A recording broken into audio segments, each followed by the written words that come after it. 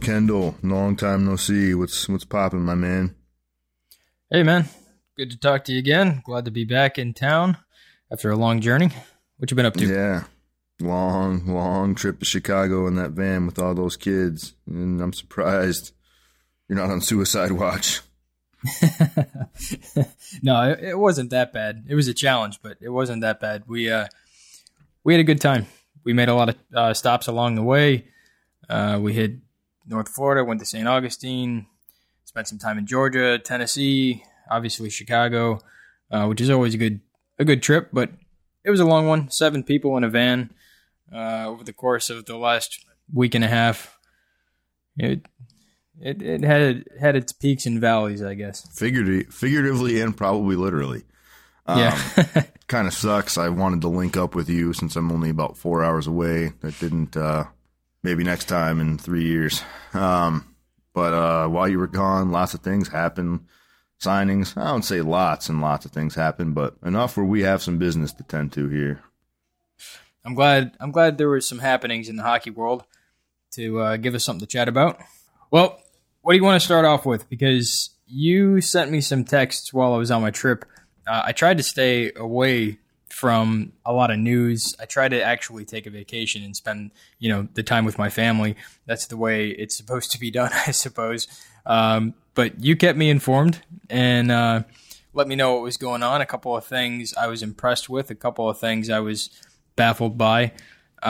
Probably one of the most important signings, in my opinion, would have been Mike Hoffman, key contributor to the Senators. They had to get that deal done. We spoke about that a while back, and the Sens and Hoffman's camp came together and signed a 4-year, $20 million contract. What do you think about the terms of the deal? He's got a small sample size. On a lot of teams, I would be semi-skeptical of this deal, kind of like the Riley Smith deal. I see it very similar. But for a team that has an internal cap like Ottawa, I'm really not that concerned because they're not spending to the cap and like fucking themselves. Like if they really need to go out and get a player, Melnick has shown in the past that he's willing to give the okay. Hence why the Dion Phaneuf trade happened, because it significantly changed their cap landscape when they made that deal, and a lot of people didn't think that Melnick would go for it. So they still have room. It's not debilitating, and he could outperform that contract in a couple of years, no problem. There's such a small sample size, you can't bank on it happening. And if you look at some of his analytics numbers, he's a great individual player. Like his goal scoring and individual production is great. If he stays playing with a player like Turris, then that's great. Turris can drive the possession and Hoffman puts the puck in the net, and you got a great combo. Done deal. Yeah, he and Turris and Stone are, obviously some of the better possession players on offense and point producers in general. I like the deal, man. I do. I think if they had gone to that, 6+ year term that we've seen a lot of teams, decide on, then it becomes a little questionable. I mean, he's 26. He took the alternative route to the NHL and took a little time to grow and mature at the NHL level. But since he's come in, I mean, he's been one of the hottest shooters in the league. He sits 7th best in points per 60, 7th best in goals per 60, 29th overall in shots per 60. That puts him ahead of guys like Philip Forsberg and Jaden Schwartz, who signed, somewhat comparable deals recently. So, $5 million for a guy that scores at a 30 goal clip so far in his career, I think it's great, and especially for Ottawa because they need they need someone to put the puck in the net. And I don't think $5 million or 5.2, however you want to slice it, over the next 4 years is too much to pay. And you got to consider too his time with Cameron is going to be a lot different from his time with Guy Boucher. I mean, they've clicked in the past in juniors, and Cameron, he got highly criticized for his usage of Mike Hoffman. Well, you could speculate that his usage might be better with Guy Boucher, but then again, Guy Boucher did some nutty shit systems-wise when he was in Tampa. So Guy Boucher's a Pandora's box, man. Like, it's so weird. He's like one of those weird optical illusions. Like, you think you know what Guy Boucher is, but like, I have a feeling it's not going to look like what everybody thinks it's going to look like when it happens. I could be wrong, but that's kind of where my head's going. Yeah, I don't fully trust Guy Boucher. Exactly. That's exactly what I'm saying. Like, it could be totally different than what we're all thinking. It could have been Bruce Boudreau. It should have been Bruce Boudreau. But that's neither here nor there. Another guy that really had to get signed, and we spent quite a bit of time talking about, was Tyson Barrie. At the end of the day, 4 years, once again at 5.5. That's about what we thought he would fetch. Honestly, I'm really happy on both sides. Okay, this might get a little elongated here. The money's right. The money is spot on, man. If you look at his scoring analytics, like he is a top-notch elite number one, not number one, but first pair defenseman. Like if you put him with a defensively responsible guy, he is elite power play, elite everything. Like anything that has to do with moving the puck, handling the puck, and shooting the puck, my man is top-notch in the NHL. And 5.5 is perfect because just like we just talked about with Hoffman, he's only played a few years. There's not a giant sample size to suggest that he's worth over $6 million, and 5.5 is very reasonable for both player and for team. It's good on both sides. And then the 4-year term is perfect, man. Like we've lamented these long-term deals because we've both been talking about it, man. Like it's starting to get egregious, the term that's getting thrown around, Yeah, the bridge deal is gone. Not that Barrie is a candidate for a bridge deal, but yeah, it's all long term all the time. Based on the trend we're seeing, 4 years is the new bridge deal, right? Yeah, good point. So like 5.5 is a perfect number for him, man. Like, and he's shown consistency in his game over the years. Like, I mean, his first full season he put up 40 points, and then he's putting up 50. And his possession numbers are great. So there's no reason to suggest that he's going to fall off anytime soon. And they do have really skilled, fast players on that team, which plays into his hand, like the way he likes to play. They got Duchesne and McKinnon, guys like that. So I like the deal. I like the term. I like the dollars because a lot of times players are looking to get overpaid, especially on term and dollars. And this way, Tyson Barrie, after 4 years, if he outperforms that contract, he sets himself up to get paid even more. If he becomes more of a heady guy, gets a little bit more responsible defensively in his early 30s, he only commits to this money for 4 years, and who knows, man? Like the way the cap's going up, like he could end up getting 7+ when he signs his next deal, and it's good for the organization, flexibility, and they get to retain him because he was a trade target. Same with the Jacob Trouba. Like it was pegged like everywhere that he was going to get traded, and I'm glad he's not. I mean, I don't think Colorado's got a great thing going on in upper management, but be a real fucking mistake to trade that guy away. I don't even care what the return is. Like I mean that loosely, but you had to keep that guy, and they managed to it very reasonably. Yeah, Colorado had to keep Tyson Barrie. He's by far and away the best option they have on the blue line long term, and without going into it as deep as we did last time, but 5th in points per 60, 8th in goals per 60, 14th in first assists per 60. Like over the last 3 years. At 5-on-5, he's a guy that they have to have. And with a guy that has that much offensive skill from the blue line, you can find the right players to come in and play those defensive minutes. Like your Beauchemin and your Johnson and whoever else they hopefully bring in the near future to augment that blue line. But that offensive punch is key. You see the top teams have a player like that contributing from the blue line. Yeah, you certainly do. Vladimir Namestnikov. We talked, I think it was last time, we talked about the need for Kucherov to still be signed and the fact that Namestnikov as well as Nestorov were probably gone. I assumed that, in order to get Kucherov signed, those two guys would be gone. But Namestnikov gets a deal, 2 years, 1.9 per year. That leaves just 6.6 in cap space. And they desperately need Kucherov to be signed. And here's the thing. Kucherov deserves to be paid to the Tampa max. I don't mean the max in terms of overall salary. You mean as much as Stamkos? I think pretty close. I do think pretty close. How much of that? Like what is Stamkos? Isn't he like 8.25? 8.35, something like that? I think the least you want to pay Kucherov, or perhaps the least Kucherov wants to get, is that 6.6 that remains in cap space.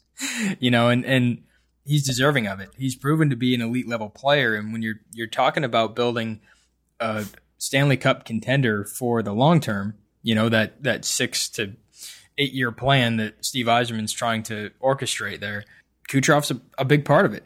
So, I mean, my question is Tampa going to have to make a move to open up the proper cap space to get him signed? There's still important players to be signed next year. Yeah, that's going to be tricky. I mean, the goaltending has been shored up in most places because, I mean, there's still always that possibility of a Ben Bishop deal to move salary. We're trying to talk about Nemestikov, but then you got me thinking about Kucherov. Well, Ben Bishop going, I mean, that's something that we've probably talked about in half the podcasts we've done, but that's 5.9 right there. And that comes with the caveat. It clears it. Yeah, it comes with a caveat, though, that in order to move him, you're probably having to take something back, especially at this juncture, because there's other goalies on the table around the league, but Bishop is the guy that wants that big money long-term contract, more than anyone else. So, and the most obvious suitor that everyone knows is Dallas, but that opens up a problem in itself where you would assume that one of those goaltenders would have to come back. So, I like the fact that they signed Nemesnikov because his ceiling is pretty high. He has proven to be able to play on that top line with Stamkos, which is huge, and he's only 23 years old. And this shorter-term commitment, we're talking about these long-term commitments to these players, 2 years at 1.9, it gives them flexibility to, A, move him, or B, he'll finish it out, and then they'll lose him. Because just look for him to be the next lost piece, like Chicago's losses in the future. Like, watch him be moved with Callahan for a second and a third to reclaim some cap space, because they do have some bad contracts on the book. Well, they also have great prospects too. So if it happens, it happens. They do. The other part of this, though, is, okay, I said it would be Nemesnikov and Nesterov last time. Now it's almost certainly got to be Nesterov, and your sixth defenseman now is Matt Termina. So, I mean, and Schuster comes up next season. So I just see them losing a little bit on the back end to get these players signed. It might be a hot take or a little unpopular, but given what the situation looks like, it's me. It might just be me, but don't you get the feeling that Tyler Johnson's going to be the guy out? I do, and I don't think that that's something that they want to see happen. But no, but I'm just saying that's what I think. That's just what. If you want to keep all these other guys, that's just what's going to happen. There's no way. Yeah, neither Callahan or Filppula can be taken in the expansion draft due to their no movement clauses. And I like Filppula a lot more than I like Callahan in terms of what he brings to Tampa Bay, but neither one of those are great contracts. Those types of contracts, as well as Jason Garrison, as well as Braden Coburn, they're going to limit Tampa's options to keep this core together. I mean, one of Palat, Johnson, or Drouin is going to be lost. And they're not going to lose Drouin. Like, they're going to do whatever they can to keep Jonathan Drouin. They almost did for the last year and a half. Mm-hmm. Well, he proved to be a vital piece. I mean, Jonathan Drouin is disgusting, ridiculous. He's so skilled. I mean, he's like Patrick Kane 2.0. I mean, the guy, I think, has an incredibly high ceiling. I one of the summer MVSWs, not to piggyback off their stuff, but they were talking to Bill Peters, and they were talking about how, in the traditional NHL, centers drive possession, and then there's a handful of wingers these days. It's like a weird hybrid thing where they drive possession, and Jonathan Drouin is one of those guys. Like, he's a guy that can drive possession off the wing, which is very rare. Like, there's only a handful of dudes that can do it. He and Patrick Kane and maybe a couple others. Mm-hmm. Yeah. No, you're right. I'll listen to that as well. And, I mean, Peters is a smart guy. And so if he puts that much stock in Jonathan Drouin, the Tampa Bay Lightning do. I mean, he's 21 years old. He has to be re-signed. So something has to give. Either they have to move out one of these contracts that's crippling the organization, or they're gonna lose a guy like Johnson or Palat as free agents. And you talk about Tampa Bay, and they've got two top lines essentially. Well, they're not going to if they don't get this rectified.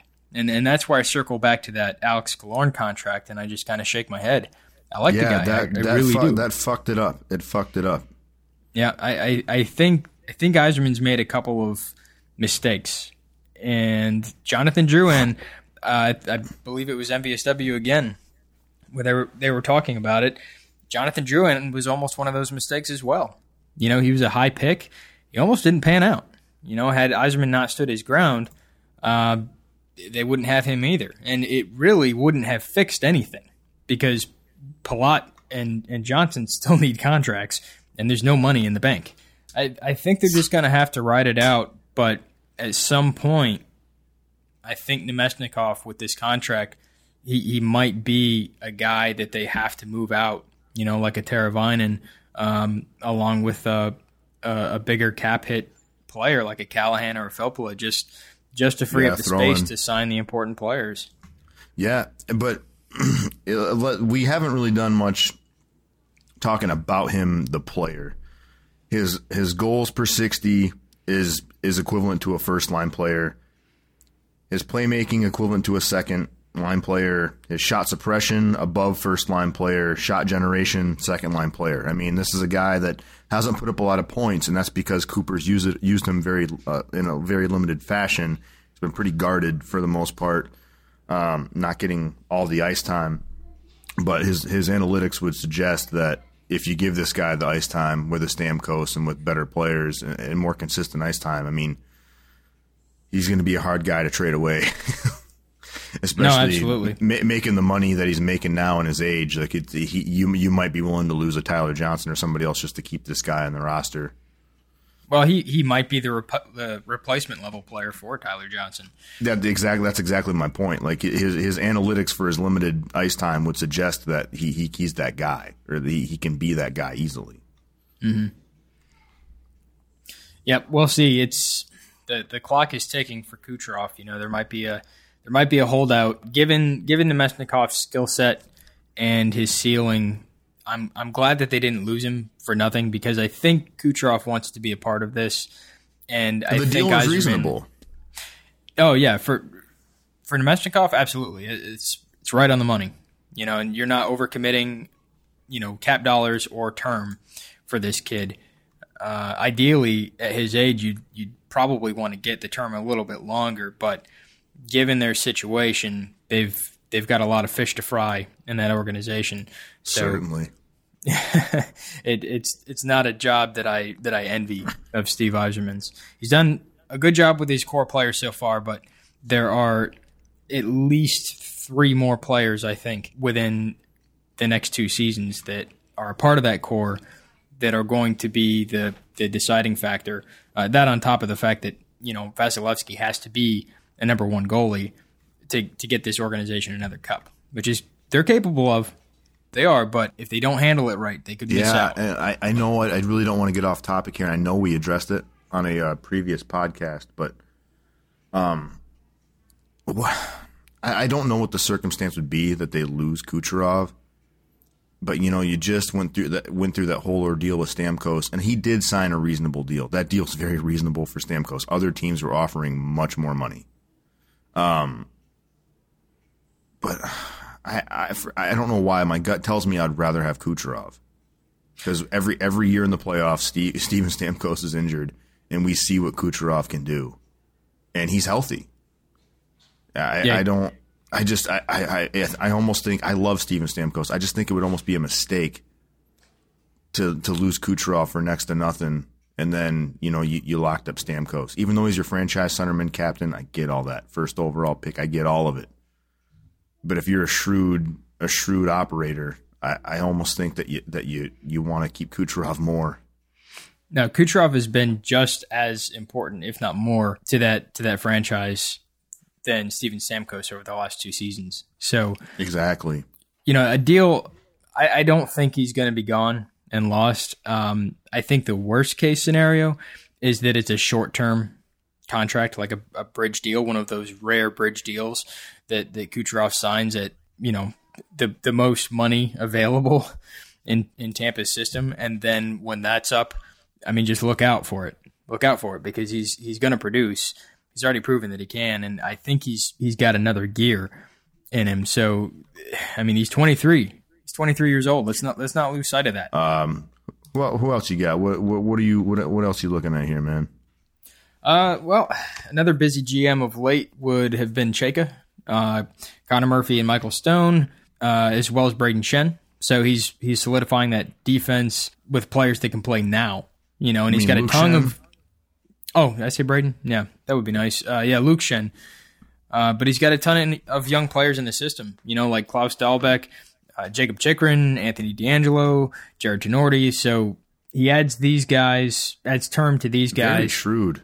Yeah, I like it, man. He's really taking care of that blue line. And even guys that you might not be that impressed with, like Luke Shen, it's 1 year, 1.25. Like, there's no risk. He can eat minutes.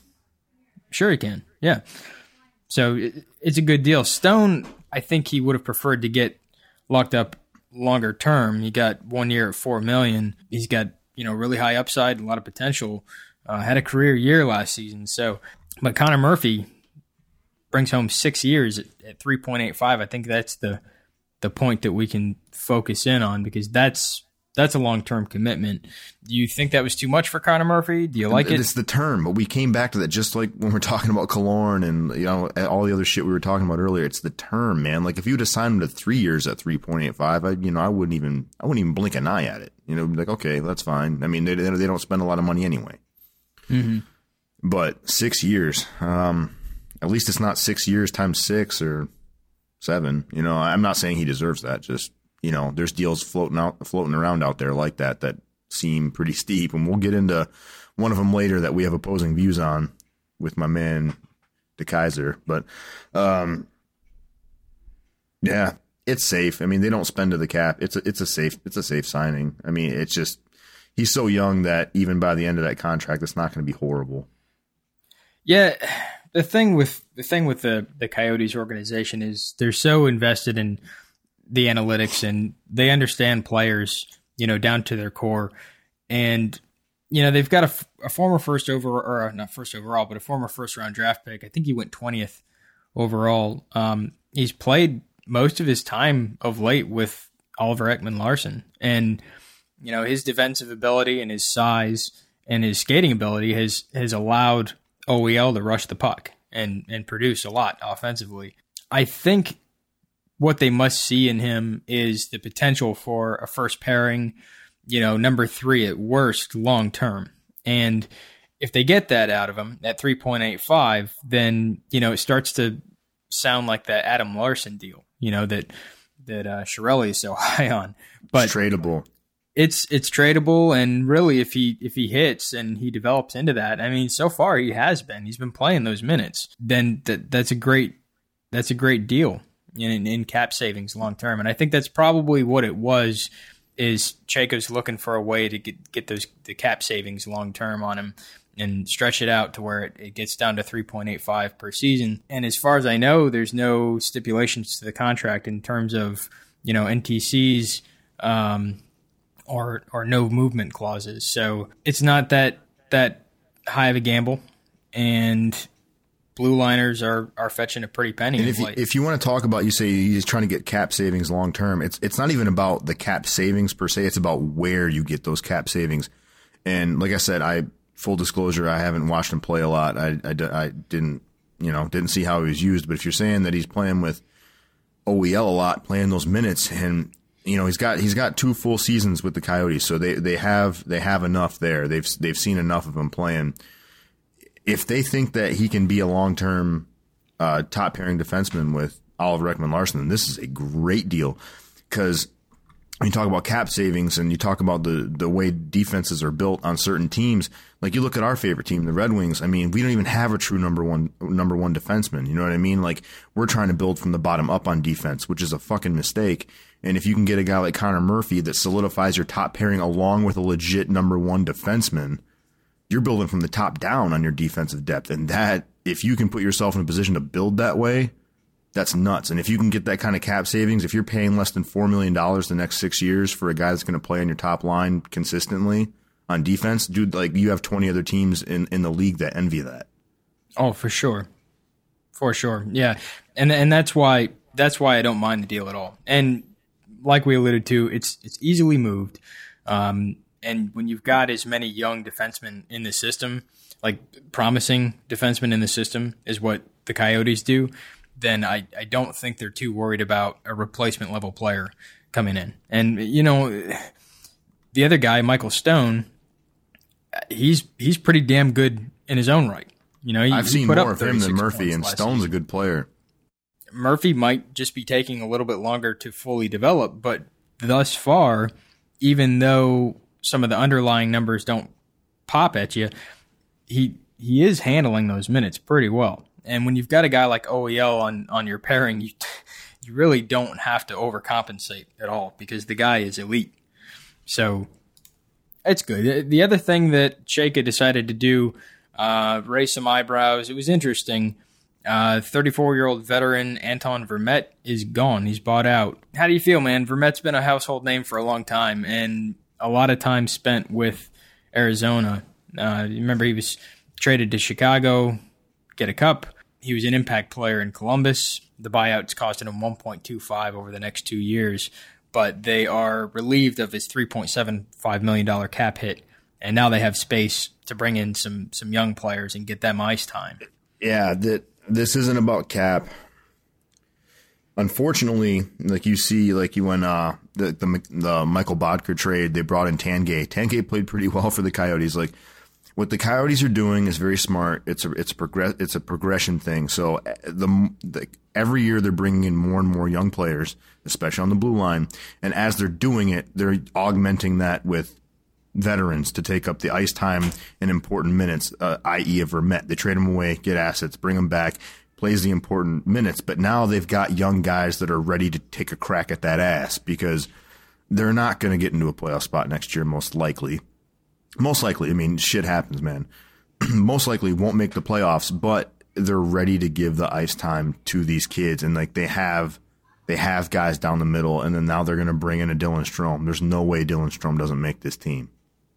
Yep, absolutely. Look, it was the 2009-2010 season that Vermette put up 27 goals and 65 points with Columbus, and that got him, I believe it was a 5-year contract at $3.75. He never lived up to that contract. And, you know, Arizona did him a solid by signing him to an additional 2 years after his cup run with the Blackhawks at the same cap hit. And Chayka comes in and, look, you know, we just spoke of this. They're an analytics-driven organization now, and Vermette's underlying numbers aren't good. Like, they're just not, man. If you look at his goal scoring per 60, playmaking per 60, or, you know, first assist per 60, shot generation, shot suppression. You look at the analytics down the board, they all peg him as a fourth-line player. Yeah. And that's all you're getting. And if you're an analytics-driven team, and that's how you're dispersing your cap money, to be paying a guy almost $4 million to be no better than a fourth-line player, I mean, I get the move. And I like Vermette. And you know what? I really do think there will be a team with a lot more veteran depth that will pick him up and find him useful. Kind of like towards the end of his career, Manny Malhotra, those last few years where he was hanging on after the eye injury. Mm-hmm. Can't work on any team. Like there's probably like maybe a quarter to a third of the teams in the league that he provides a service to. But Vermette's a very fluid skater, very fast skater, and he's great on the draw. And so there will be teams that, you know, because we were doing these team previews, we do talk about teams that don't have much going on in the bottom six. So there will be a team that can definitely use his services and utilize them for what they need. But for right now, the Coyotes they don't need that shit. Not at that cap hit. Yeah, and that's the one thing, you know, when I look at Anton Vermette, you know, he's an established NHL player, has been for a long time, and he is one of the best face-off guys in the league. Over the last 3 seasons, he ranks 11th in face-off win percentage, and he's taken the 8th most face-offs in that time frame. If you look at just face-offs, here's an interesting thing: the Coyotes finished first in the league last year in face-off win percentage, and Vermette's a big part of that. And the funny thing about a guy like Vermette, you know, he's a guy that, you know, he's washed up, he's old, he doesn't really contribute a lot. Like it feels like a New Jersey signing to me. When you look Dude, at you're not fucking wrong. You're not wrong at all. They were second from Good last call. in face-off win percentage last year. Well, they signed Antoine Vermette, they'll go into the second tier. Yeah. But And you they know, don't have any centers. yeah, well, a lot of young centers, but yeah, in terms of proven NHL players that have been around the No. league for a long time, and look at what New Jersey's done with veterans of late. It's incredible. They've brought guys in, and all of a sudden they can play again. So that wouldn't shock me. But the team that I kind of am looking at, and I don't know how you feel about this, but Nashville was ranked 26th in face-off win percentage. And dude, he's the type of guy that makes a lot of sense. That's a Poyle type of signing right there. I think it is. And based on his analytics projections, I mean, put him on your fourth line. Fine. Exactly. Well, you know who they And just he's- lost from their fourth line, who ranked fourth in face-off win percentage over the last 3 years, was Paul Gostad. And Vermette has proven to be able to put up somewhere to the tune of, I mean, on a fourth line, I would say 30 to 40 points tops. And Gostad's 30 not a points tops. Yeah, and Gostad's not a point producer. So, you know, No. Vermette's very similar in terms of his ability to win draws. And play penalty kill. So I kind of like the fit in Nashville. Well, and let's look at this too. You know, Nashville's got 5.4 remaining in cap space.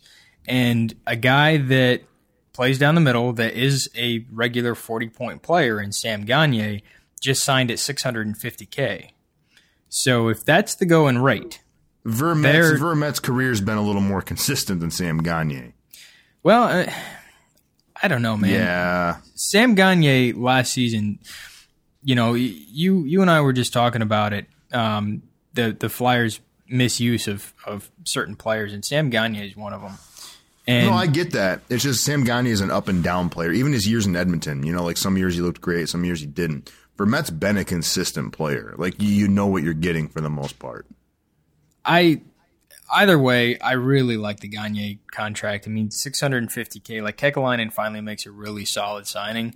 I mean, it's hard to believe it's been so long, man. But he was a sixth overall pick in 2007, and last year it was that middle of the season injury.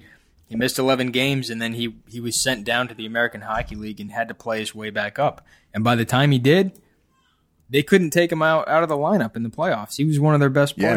Yeah, man. And he's an excellent playmaker. And his calling card, the reason that he entered the NHL so early is his ability to run a power play. And Lord knows, those middling, not great skating players on contracts that are overinflated that Columbus has, they need a guy that can run the power play. I mean, shit, even if you play him on the second line, maybe even third line, and he plays all the top power play minutes, they need that. And at that price, Jesus, that's a ridiculous price. But you know what? Sam Gagner, other than this season with the Flyers, he has left a lot to be desired. Like based on where he was drafted, what his expectations were, and how good he looked early on in his career when he was played as an 18-year-old, you would have figured he'd have a better legacy to this point, and he doesn't. And you know, you can say Kekalainen made a great move, but what other choice did Sam Gagner have? Really, Columbus was at the top of your list. That makes you think that most general managers in the league just don't think he's going to cross that threshold, or else he would have gotten a better offer somewhere else. Man, I don't want to say it like that because I like Sam Gagner, but it's totally true. I think when your ceiling's 40 points and you are designated as, you know, a second power play type player and playing in the bottom six regularly, I think $650,000 is a worthy investment for a lot of teams to make. And I am surprised that you know, it came down to Columbus, and I'm surprised that he didn't get offered a little bit more. I mean, I realize I know what Sam Gagner is at this point. I know where he never peaked and never, you know, developed as the guy that Edmonton picked him to be. But that can circle back around to a lot of different circumstances, and one of them being the fact that Edmonton picked him 6th overall in the draft. I mean, look at Nail Yakupov. You know, if he doesn't get out of that organization, there's a chance that he turns into Sam Gagner as well. and that's a first overall pick. So I'm not sure who's to blame, but I like the contract.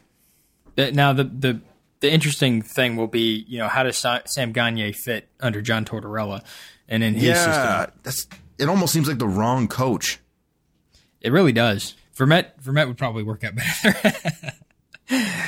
Hey, speaking of, I mentioned Vermette to Nashville. Let's circle back around because on the first day of my vacation, Wednesday, July 28th, that was a pretty big day for the Predators. They got Calle Jarnkrok signed as well as Matt Carle. Dude, did you think that was a typo as well? Because when I saw 6 by 2, I thought, no way. I was just waiting. It's a weird ass contract, dude. It's a weird ass contract. You've never seen a deal with that kind of term for that price. I mean, maybe in the 90s or something when the cap was much lower. I mean, actually there wasn't a salary cap, but when teams didn't spend as much money. I mean, I don't know, inflation, whatever have you. But 6. I mean, you're more likely to flip those numbers. Like a 2-year deal at $6 million per year. That's a deal you see all the time. Mm-hmm. Yeah, it's really weird, man. Jarnkrok was a Red Wings prospect, and we're Red Wings fans, and that was a guy we really didn't want to lose either. Wasn't he part of that David Legwand trade? Yeah, he and Patrick Eaves. They must see something, man, because he doesn't put up points. There's no points to be had. His shot suppression's at an upper second line level. His shot suppression's really great, and other than that, the analytics don't bear much for him.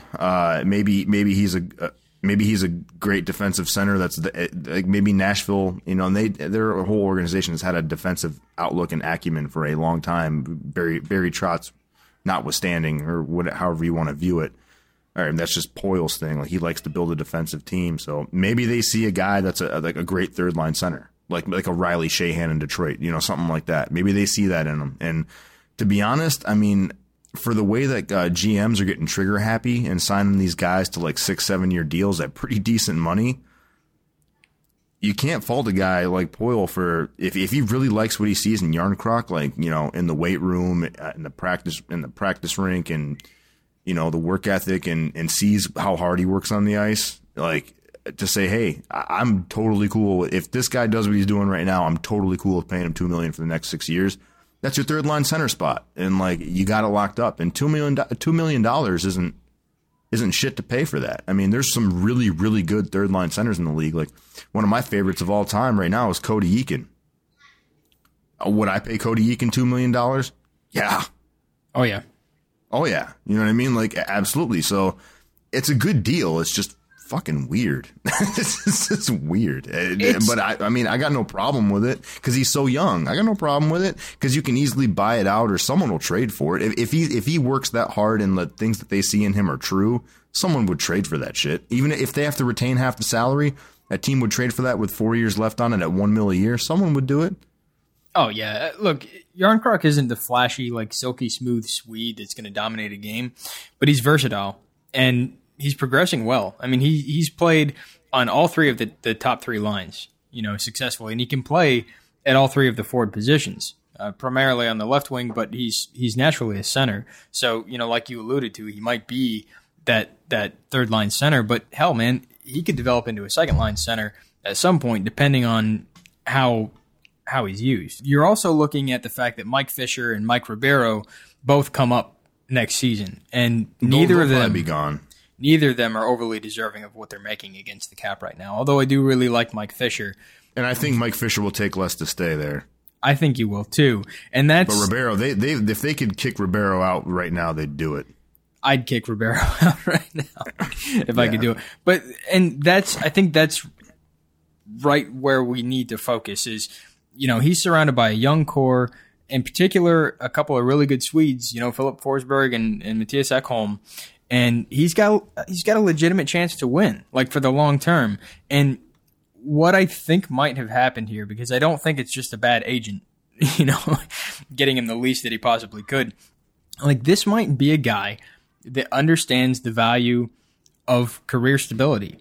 And we see players pushed out, bought out, sent down, all the time because of their cap hit and its burden to their respective franchise. And Järnkrok has put himself in a position to where he doesn't have to be one of those guys. He's not going to handicap that franchise. In fact, now he becomes more valuable than he ever has been to that franchise long term. And when you know as a franchise that you've got a player locked up for 6 years at nothing, that you need to focus a lot of time and development into that player, get him on lines that can help him succeed and help those around him succeed, and really build off of him and allow him to become one of your core players. Because the moves that Poyle's made has done nothing but better this organization.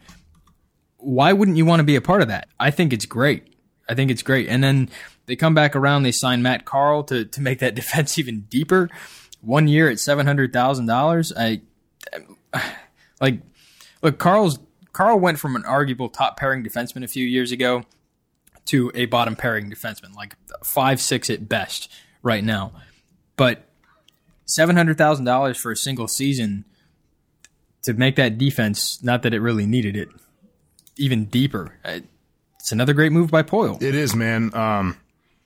Championship caliber teams that come out of the Central, like you see at Chicago, a lot of times defensive depth is the problem. You're calling up guys like Kyle Comiskey, David Brumblad, people on their last leg, Kimmo Timonen, who could barely fucking skate coming off of whatever, blood clots or something. It's good to have him. I mean, Matt Carl, he's declined very quickly, so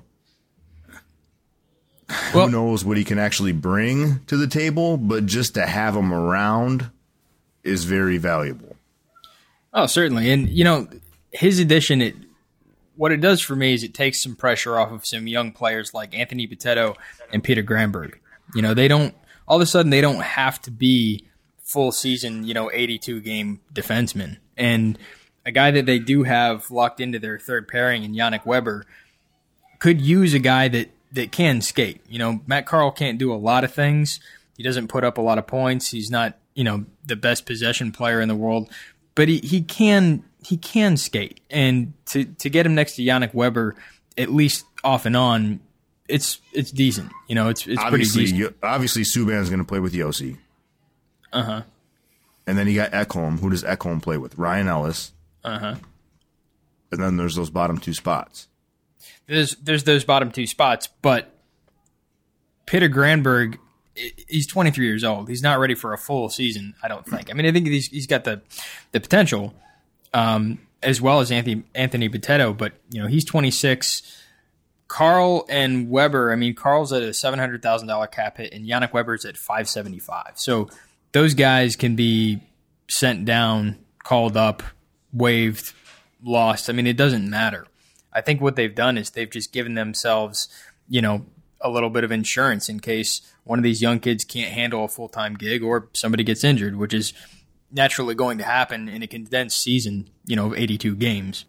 So they're both at 1 year. Both those young kids still have 2 years remaining, and then their top four are locked up long-term. So, I just think it's a little extra insurance.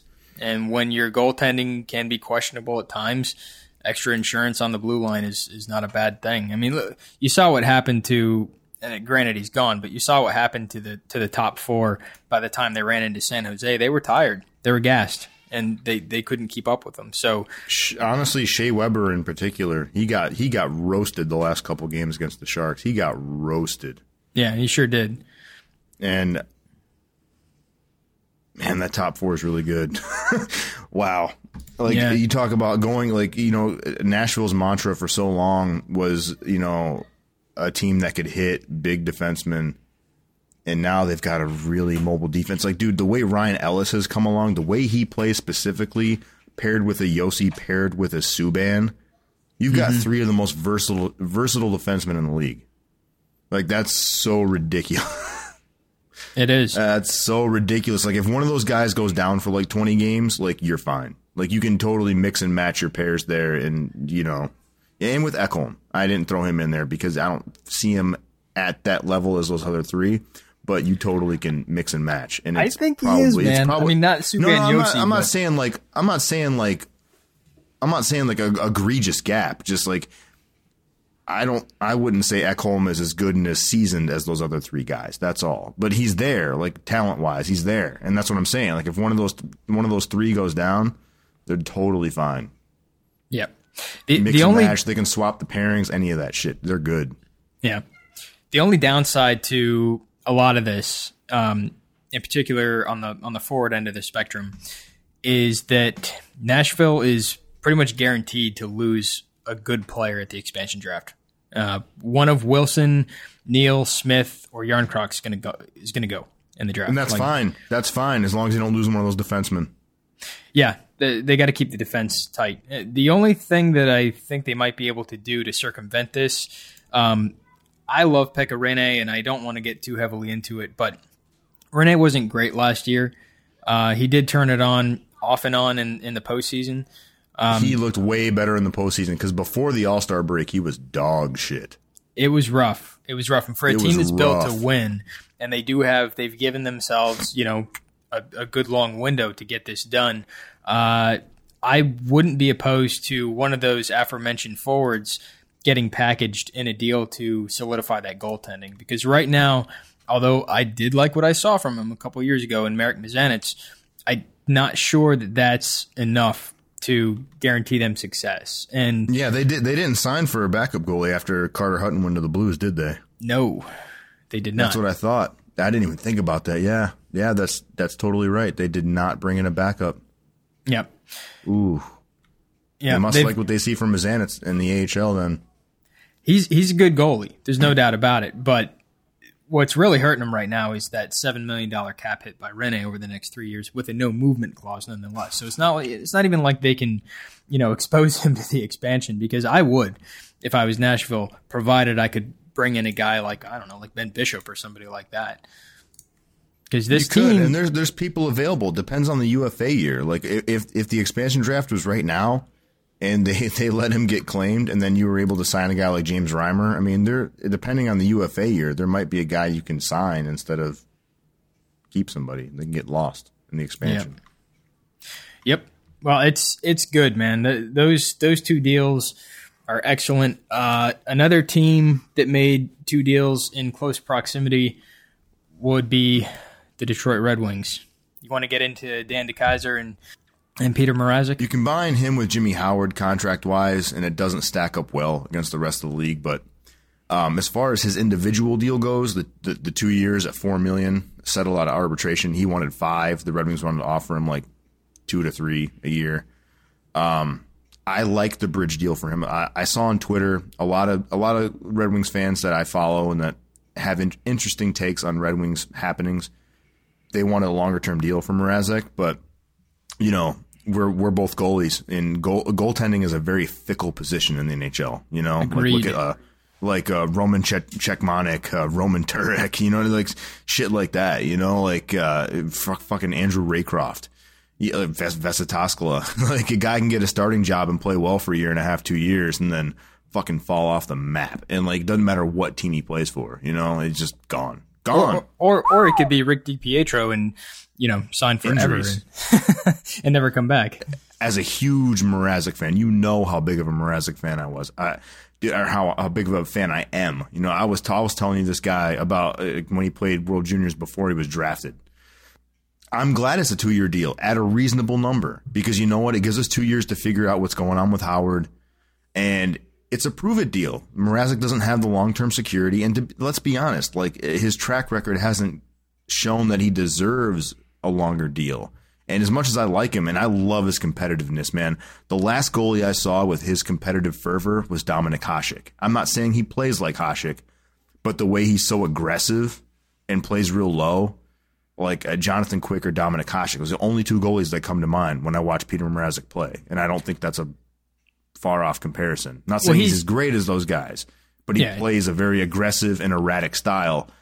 And I like that he has to prove himself over 2 years. And, what happened last year is he was playing great, man. Like, through the middle of the season, he was great.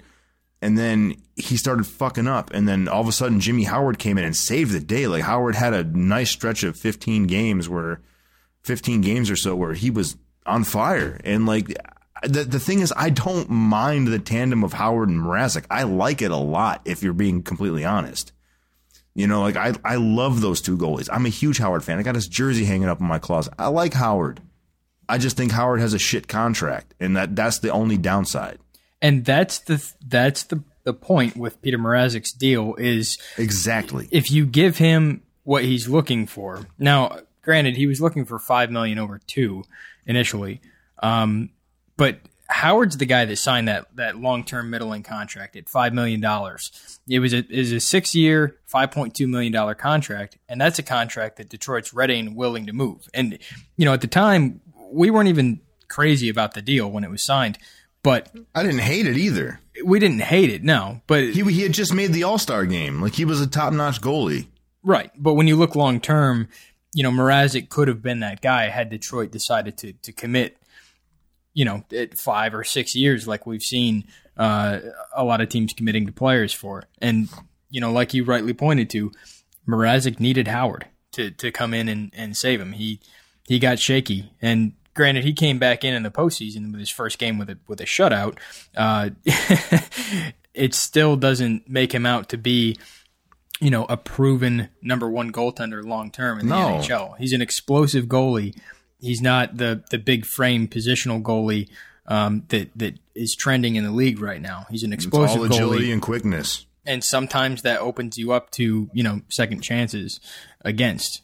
But yeah, prior to the All-Star break, man, he was a top 3 goalie in save percentage, all situations. He only trailed Holtby and Crawford at that point. There was talk, like, honestly, I remember all the podcasts that you and I both frequent. There was talks of him in the Vezina conversation. Oh, certainly. Halfway through the year, there was talks of Mrazek in the Vezina conversation, and that's how good he is. And when I said his comparables, I didn't even think about Tim Thomas, but that's an excellent comparable. Yep. He is so ultra aggressive, but leaves himself open to peril. And that's what we saw with Tim Thomas. And then Tim Thomas ultimately took a year off and tried to come back, got pushed out of the league. You know, like, it's a dangerous line to play. Dominik Hasek did it with grace because he played in the 90s in an era where the defensemen were allowed to get away with a lot more, and he didn't have to deal with as much fluidity through the slot and the crease. And they had the no skate in the rule crease, you know, so Dominik Hasek got away with some shit back in those times. But I like the deal. I remember I sent you a text. I don't remember what it depicted. But the text was a screenshot of a tweet that I saw that showed that Detroit is going to be in the top, like, 6 or 7 in goaltending paid for the upcoming season. And as a Red Wings fan, knowing that we're overpaying like 3 different guys on defense, it irks me. But like you just said, Mrazek needs Howard. He needs Howard. And vice versa. And, you know, I'm not the biggest 1A, 1B supporter, but I kind of hope they both play next year. And, you know, they weren't able to trade him, so I hope they both play. I don't like to see I think it was worse when Mrazek became the number one goalie because then, like we said, he fizzled out. And he had a lull moment. Like, why does it have to be like that? Like, I really think that they could go back and forth. Well, Mrazek took his job last time around, and, you know, he started the season as the legitimate, you know, number one goalie. And really he did a good job, like we talked about the first half of the season. And honestly, just lining those two up next to each other, because that's the easiest thing to do, Mrazek blew Howard away. Overall, it was a even strength save percentage difference of .933 to .917, Mrazek to Howard. And he handled the majority. Stats, yes. Yeah, he handled the majority of the starts. Over 65% of his starts were quality starts, and that's what's defined by Rob Volman as above league average save percentage or less than 3 goals against per game. So, you know, he's already proven to be in the upper 7% of starters. And honestly, he hasn't had enough time as a number one to make a final call on him long term. So exactly, everything about this is good. You can say that his numbers put him at that point, but there's not a body of work. And if it wasn't for fucking Jimmy Howard coming in when Mrazek had that lull, that the playoff streak would have been over.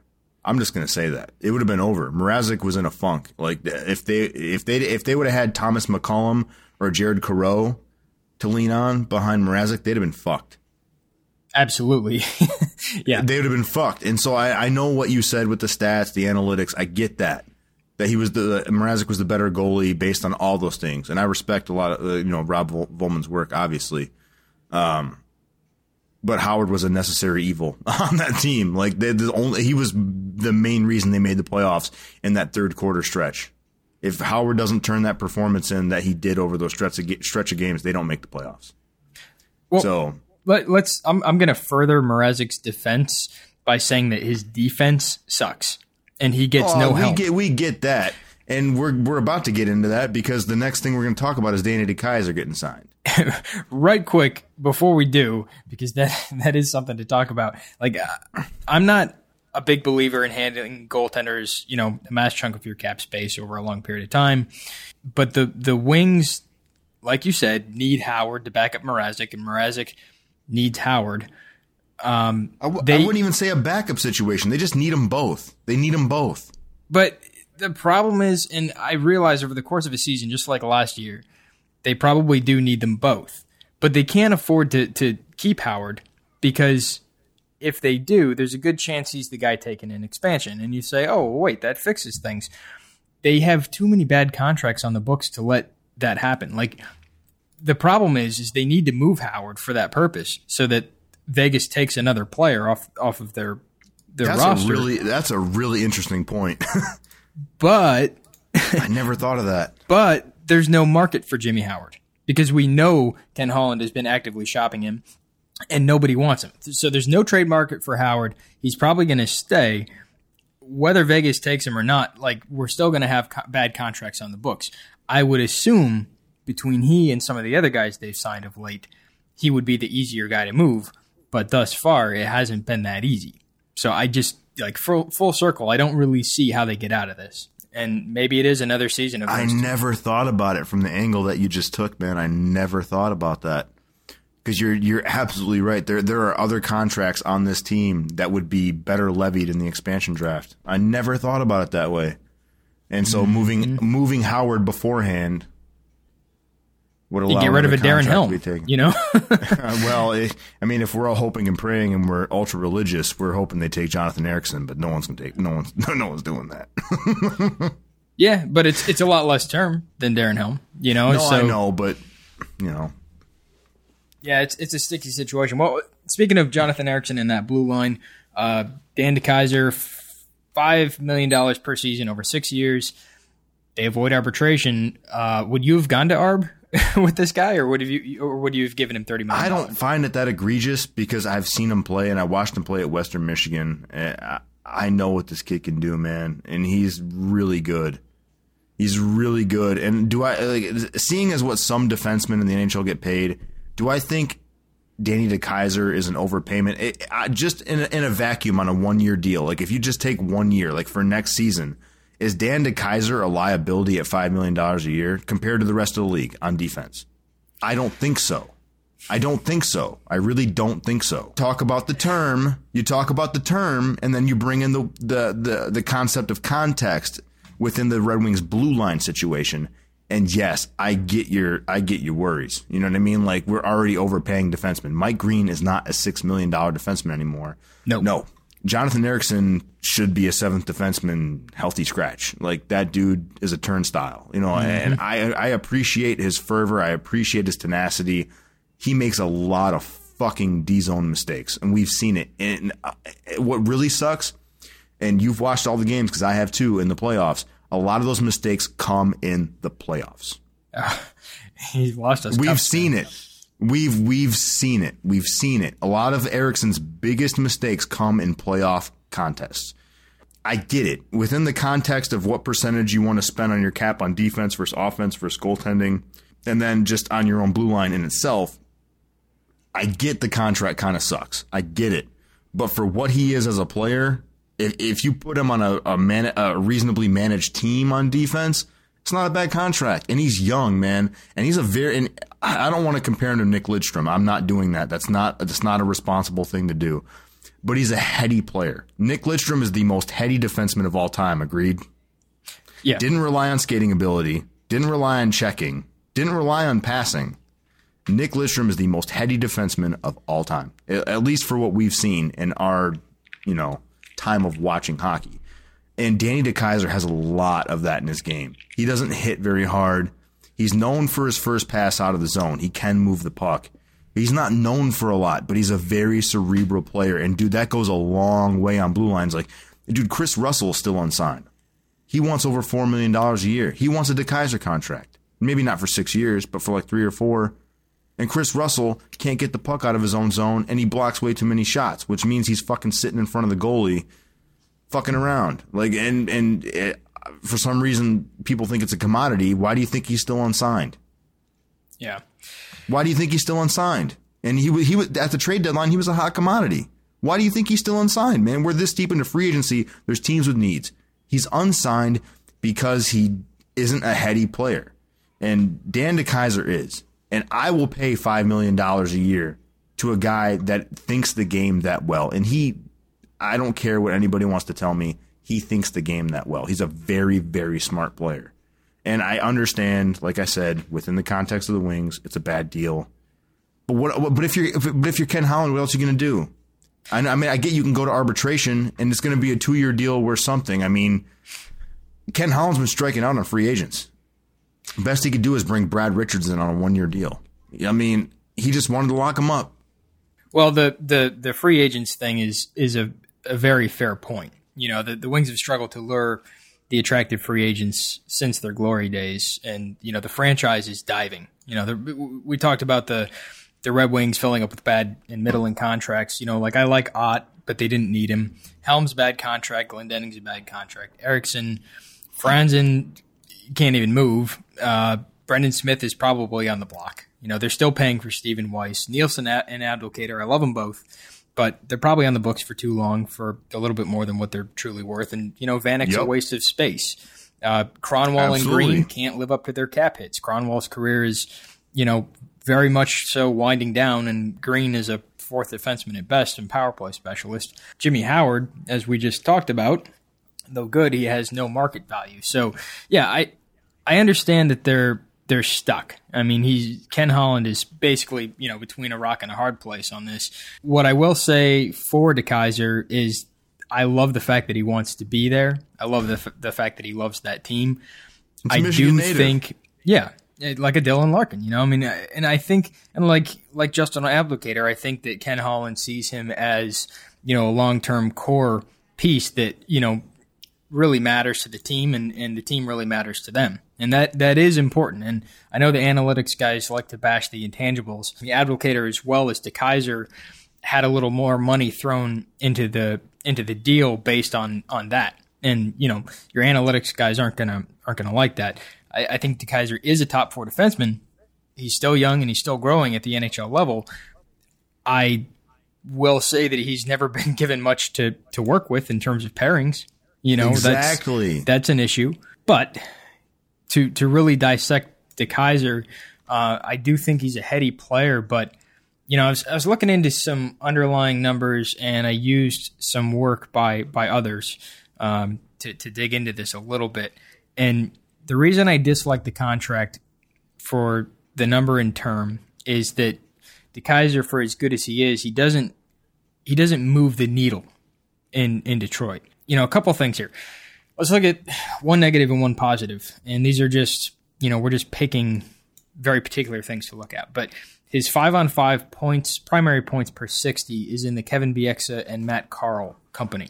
So he's not driving offense. Defensive side of the puck, though, one particular stat, the only defensive stat that makes him look like an elite-level defenseman is goals against per 60 relative to his teammates. And his comparables are Hampus Lindholm and Chris Tanev. That's a complete opposite end of the spectrum. But a guy that we've talked about at great length leads the NHL in that category, and that's Adam Larson over the last 3 years. DeKeyser isn't as good as Adam Larson defensively. And he's 3 years older than him. And we talk about the cap hit and we talk about the long term. And, we just mentioned Connor Murphy. Those are 2 guys that are paid under $4 million for, 6 years. And that's where I think Ken Holland missed out a little bit, is that he's paying him more than those guys who are younger and thus far have proven to be more solid defensively and drive offense a little bit better than he does. And just in that goals against per 60 narrative, Jakob Kindle ranks 4th. In the last 3 years. Dude, and Detroit opted to let him based go. on context of who he has to play with, I kind of disagree with that comparison to DeKeyser and Larson. Larson's been playing with Andy Green. That's DeKeyser a fair doesn't have point. a guy like that. DeKeyser doesn't have a guy to play with like that, and DeKeyser is a heady player. They had him playing with Mike Green last year. That's a fair point. And then you say he's not driving possession. It's like, well, what is he supposed to do? Mike Green's supposed to drive possession, not Danny DeKeyser. Well, he's not driving offense, was the main point. But that's what Green was paid. Sorry, offense, driving offense. But Mike Green, if you're on the ice with Mike Green, he's supposed to drive offense, not you. Right. Stephen Birch made a really, you might not like this, but Stephen Birch on Twitter. I don't like anything you say. So. Made a statement that I kind of agreed with. What Detroit has done here, whether they had to or not, was they took their best overall defenseman and paid him as if he were their best overall defenseman. Sorry, $5 million is not the best defenseman on your average NHL team, so I disagree with that off the bat. Well, but Dan DeKeyser is not the best defenseman on most NHL teams either. So, like $5 million on Detroit's blue line is a pretty penny when you're talking about Detroit, because they don't often overpay individual players, like egregiously. Now they've been doing Mike it with Erickson term or lately. Mike Green. It seems like they do it to me. Well, Green was a shorter term commitment that I think that was a case in point where Detroit had so few free agents knocking on their door that they had to throw the money at him. And I'm not saying I agree with it, but this is where it kind of smells like Dion Phaneuf to me, where you've got a guy like got a guy like Dan DeKeyser that is capable of playing those minutes, and he's your number one guy. And so that's what happened in Toronto. It's like, well, hey, Phaneuf's the guy that can eat up the minutes. He's probably the best guy we got. Let's throw the money at him long term and make it stick. And I'm not saying I think DeKeyser's end game is Dion Phaneuf, but that's kind of how it feels within the team perspective and the team scope and how they handle one player. Just because he's your best option on the blue line doesn't necessarily make him of greater value than other players around the league that are younger and have proven, statistically to be a little bit better than that. Fair enough. Fair enough. We'll see how it works out. I hope it works out. I really love DeKeyser. I do. If you're asking me, would I have rather the deal been 2 years less and $1 million less? Yeah. Would I rather been what would you have said if it was a 4-year deal for $4 million? What would you have said then? Feel a lot more comfortable with it. They overpaid a little bit, but they've been overpaying in a lot of areas recently, and I don't think this is the one that'll bite them in the ass. Yeah, I'm not sure why. Bites you in the ass. Franzen bites you in the ass. Mike Green bites you in the ass. Mm-hmm. Darren Helm, Luke Glendening, all those contracts, Abdelkader, all those contracts are like, if you look at their analytics, their points, it's all overpayment. Especially Glendening, Abdelkader. Like, dude, think about that. 3 guys in your top 12. Abdelkader, Helm, Glendening. That's an entire line's worth of players. You're paying entirely too much money. Yeah, and my fear is that, DeKeyser could end up being that in years 5 and 6 of that contract. I don't compared to those guys. I think that's very unfair to DeKeyser to compare him to those 3 guys, because Abdelkader's paid on his heart and his leadership, and same with Glendening and Helm. They should have just let go. I was ready to be done with Helm. He's injured every year. They should have just let him go. He's done. He's good to move on. But I think heart and leadership and love of the franchise is one of those things that DeKeyser has in his favor. Just like Abdelkader. And but he can perform to that level. Like, dude, there's plenty of honestly, if you ask me who do I want on my team, Mike Green or Dan DeKeyser, I want Dan DeKeyser. And Dan DeKeyser's making a mil less. Like, I don't think it's not that egregious. It's the term that turns you off. But it's per year? No.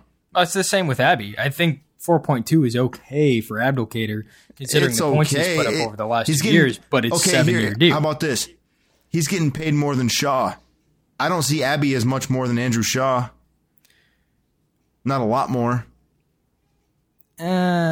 They play a similar role. I think Shaw's going to drop off a cliff like real soon, and we're going to talk. So could Abby. Yeah. So could Abby. Yeah. That's my point. You're paying him more than Andrew Shaw, and like, dude, we're going to get into the Canadians next podcast, and like Shaw's getting grossly overpaid, and so could Abdelkader. Like Abdelkader's deal is so long that 2 years from now, Abdelkader could be a fucking third, fourth line player, and we're paying him that much. Yeah.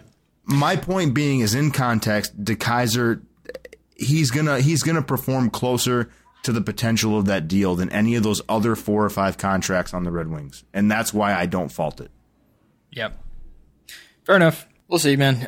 For certain, there's going to be teams with top pair defensemen getting paid much less for long term because of some of the recent contracts we've seen. Detroit, I don't know what it is. It's they've got to hit some of these contracts just right, and the more middling contracts they sign in terms of the cap hit for these extended periods of time, they're going to limit their options to, important players like, Thomas Tatar, Pulkkinen, Dylan Larkin. These are guys that are young and aspiring and need to be signed real soon. And these contracts just keep getting longer and longer at that scary middling rate that we've seen other teams fall apart on, like Columbus. I agree. All right, so I'm sure there's more players to talk about, but we're going to wrap this up here pretty soon. We got one positive, one negative.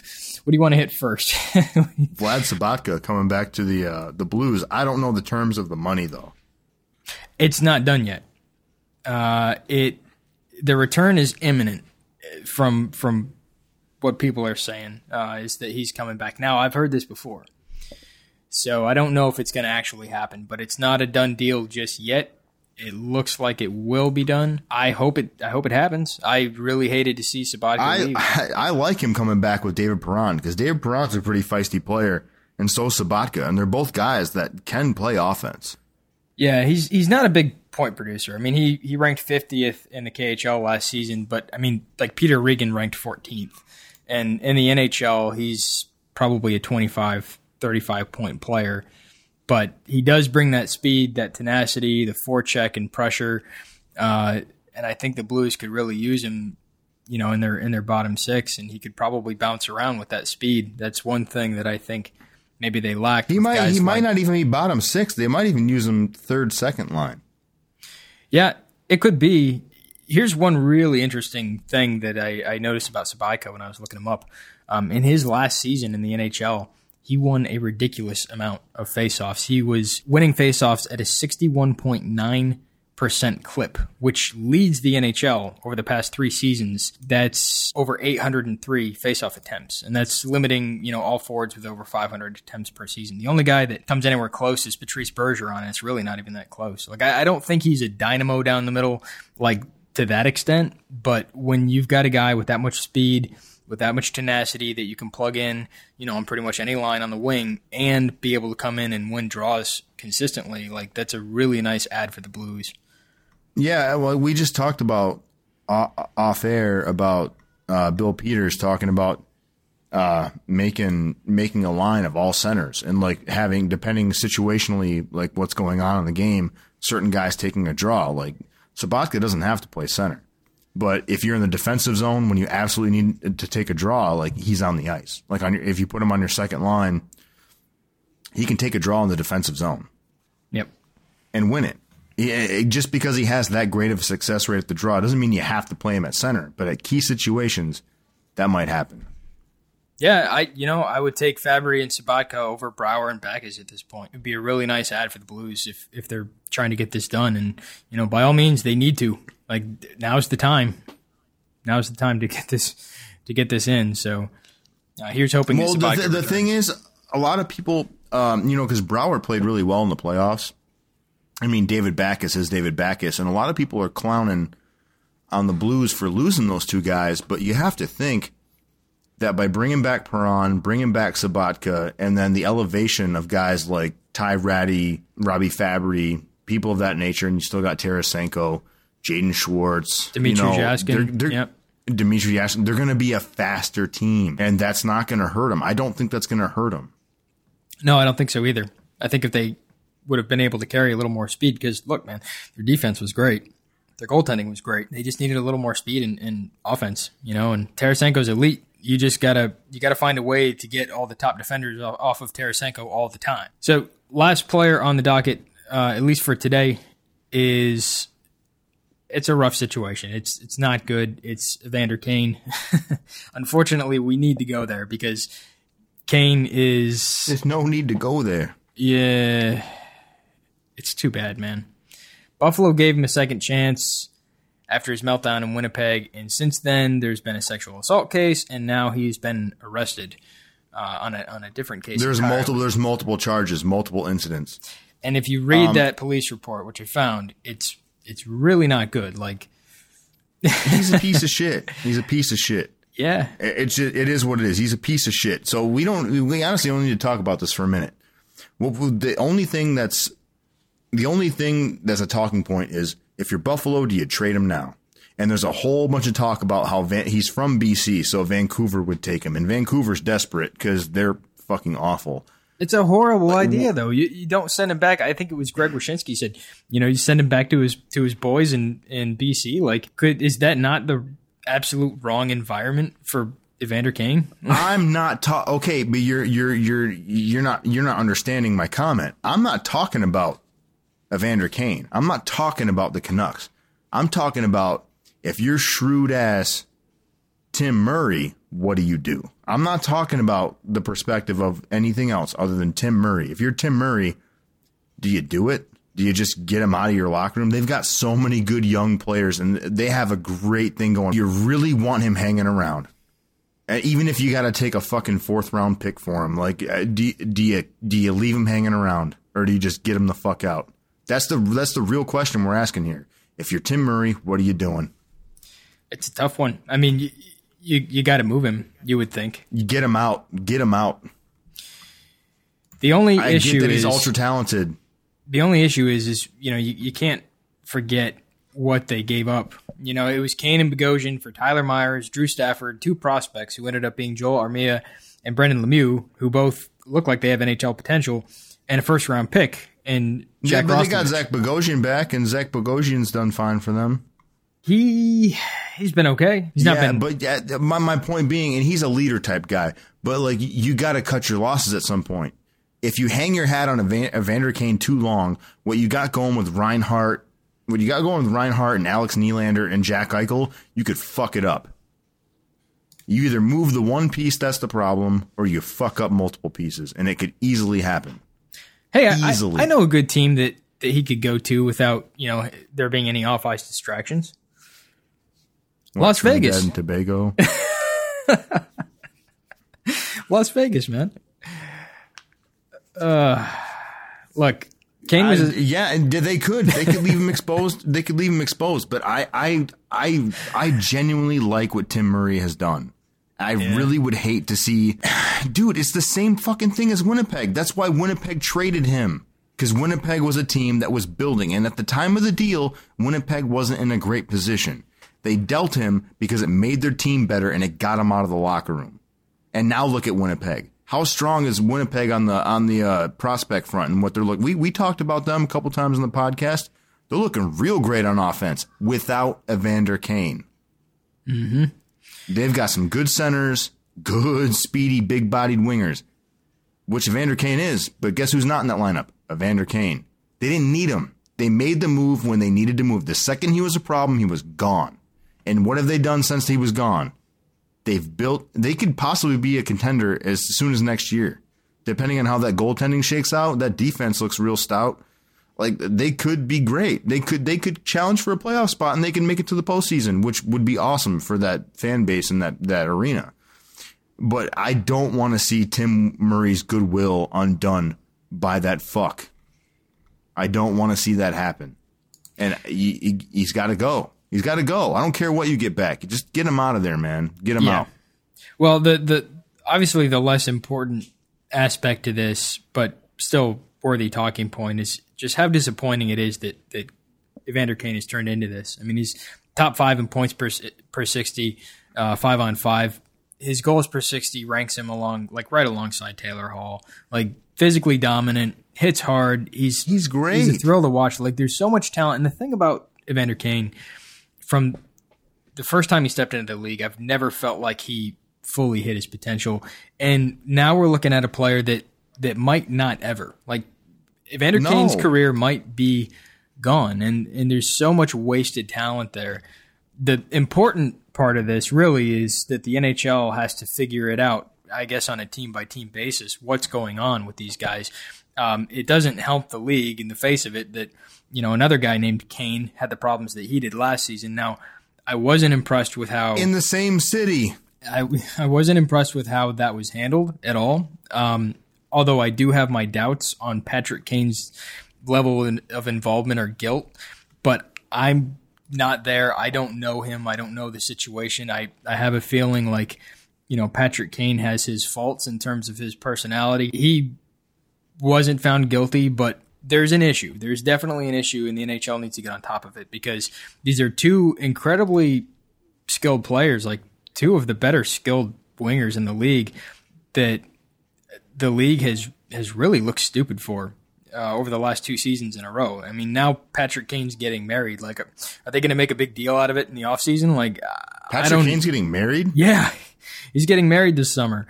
So you look at it from like a non-NHL fan, and you see someone that doesn't know hockey wouldn't be able to differentiate between Patrick Kane and Evander Kane. And now 2 seasons in a row, you've got these guys' names in the paper, and it's all bad news. The NHL's got to get a hold on this, and I hope that Buffalo does a better job at handling this than Chicago did. And I would like to see Evander Kane suspended long-term within the organization and dealt with on a personal level and try to get him on a better life path. And then maybe he can contribute in this league again, maybe even for the Sabres. Because at this point, if you're moving him for a 4th-round pick, you might as well just see if Vegas takes him in the expansion draft. I mean, the guy is ultra-talented, but he's got a lot of problems that he can't get on top of. And I don't really know that there's a city or a team that can fix that. But how many chances do you get? How many chances do you get? This was the problem in Winnipeg, and he transferred the problem somewhere else. Buffalo gave him a great opportunity to be a first-line dominant player with good young players, and he fucked it up there. Like, if we're talking about the move, like, if you're talking about this behavior in Winnipeg, his first stop, the team he was drafted by, I totally get where you're coming from. That maybe we can rehabilitate him. Dude, this is the second time. Yeah. How many chances do you get? Oh, he's definitely out of his chances. Like, the attention needs to be paid to his personal life, like, outside of the hockey industry. Like, he needs to be taken out and worked on. Like, he's got some personal life issues that need to be tended to. I'm not saying it's Buffalo's responsibility, and I'm not saying that they owe him that work, but for Kane's sake and for the league's sake, like, you don't want to see a young guy like that lead that kind of life and just, constantly get himself involved in some terrible ass shit. He's got to fix it for himself, of course. But it is Buffalo's problem in terms of his cap hit and his roster position. I mean, that's a player that they really banked on having long term, probably on the top line. And he's probably gone. If I'm Tim Murray, I make it happen. Well, imagine if Patrick Kane had been arrested and charged. Like, you're talking about the league's leading points getter last season. Yeah, but Evander Kane isn't Patrick Kane. No, and I'm not saying that he is, and honestly, I'm not saying that he isn't. Like, when I talk to people about music, I like classic rock and things like that, or athletes, whatever the sport, whether it be hockey or soccer or Formula One. I don't invest too much into their personal lives and their personalities. I don't pay much attention to it because I know that there's a vast majority of the players that I appreciate on the ice or the drivers that I appreciate on the track, I wouldn't like a single thing about them. Like, there's a lot of shitheads out there. And I gotcha. But this really takes it way too far. A lot of the rock and roll guys that I like, they were complete assholes. And I hear stories and it's like, yeah, well, I'll still listen to the music. I'm not going to invest into who they are because they would never be able to live up to who I am or the people that I choose to surround myself with. But it's it's a big deal, man. It's a really big deal because Buffalo's going places and they've got a lot of young talent. And, if Evander Kane wasn't an asshole. Yeah, you're right, man. The Sabres would be on a better path, but why don't you ask Dean Lombardi about Mike Richards and waiting too long to deal with the problem? Yeah. Yeah, you can't have a league with a bunch of guys, as many guys that encompass the NHL and the minors, and you just can't have that many people making that much money that are all going to make good decisions. So, unfortunately, this is a part of it, and unfortunately, it's a blemish on the NHL and its public persona. But as long as the league and the Sabres organization handle it properly, then it's something that can be overcome from all points of view, regardless of what Evander Kane decides to do with his own life. It's only going to be bad for the league and the Sabres if they don't handle this right. So absolutely, the next move is pivotal. Yep. Kind of sucks to end on that note, but we probably ought to wrap it up for today. I know we had a couple other players that we wanted to touch on, but we'll get there. And next time we'll be talking Montreal Canadiens. Yeah. We've been doing these team previews. We've been doing our best to give you an episode that's not team related between every team preview, because that might not be some people's cup of tea, and we totally get that. And we want to stay relevant with what's going on too. And we might not get to every team before the start of the season. Actually, I can guarantee you we won't. But we'll be talking about teams throughout the season, and we will be having a team centric pod for each team. Just when and how that happens, we'll find out. Yeah. The Montreal Canadiens are on the docket for the next podcast, and that's what I'm really looking forward to. Me too. I view it less as a preview and more as, a deep dive into the team in its current state. And that changes. Yeah, fair enough. That changes throughout the offseason. And, what'll be interesting too is the teams that we haven't touched on yet that trail into the start of the season. It'll be interesting to take a look and, see what they're doing at that point in time, actually playing real hockey. But the teams that are making big, bold moves, with signings and letting people go and trading players away, I mean, Montreal kind of eats up all of those narratives. So I'm pretty excited to talk about that one too. And on my trip, I had plenty of time to think about it while I was driving for, probably a collective 55 hours. But yeah, we'll get into that next time. For sure, man. And that's actually probably should happen here pretty quick. So yeah, it's good to get back doing this after a little hiatus, and we'll see you guys next time. Peace, Kendall.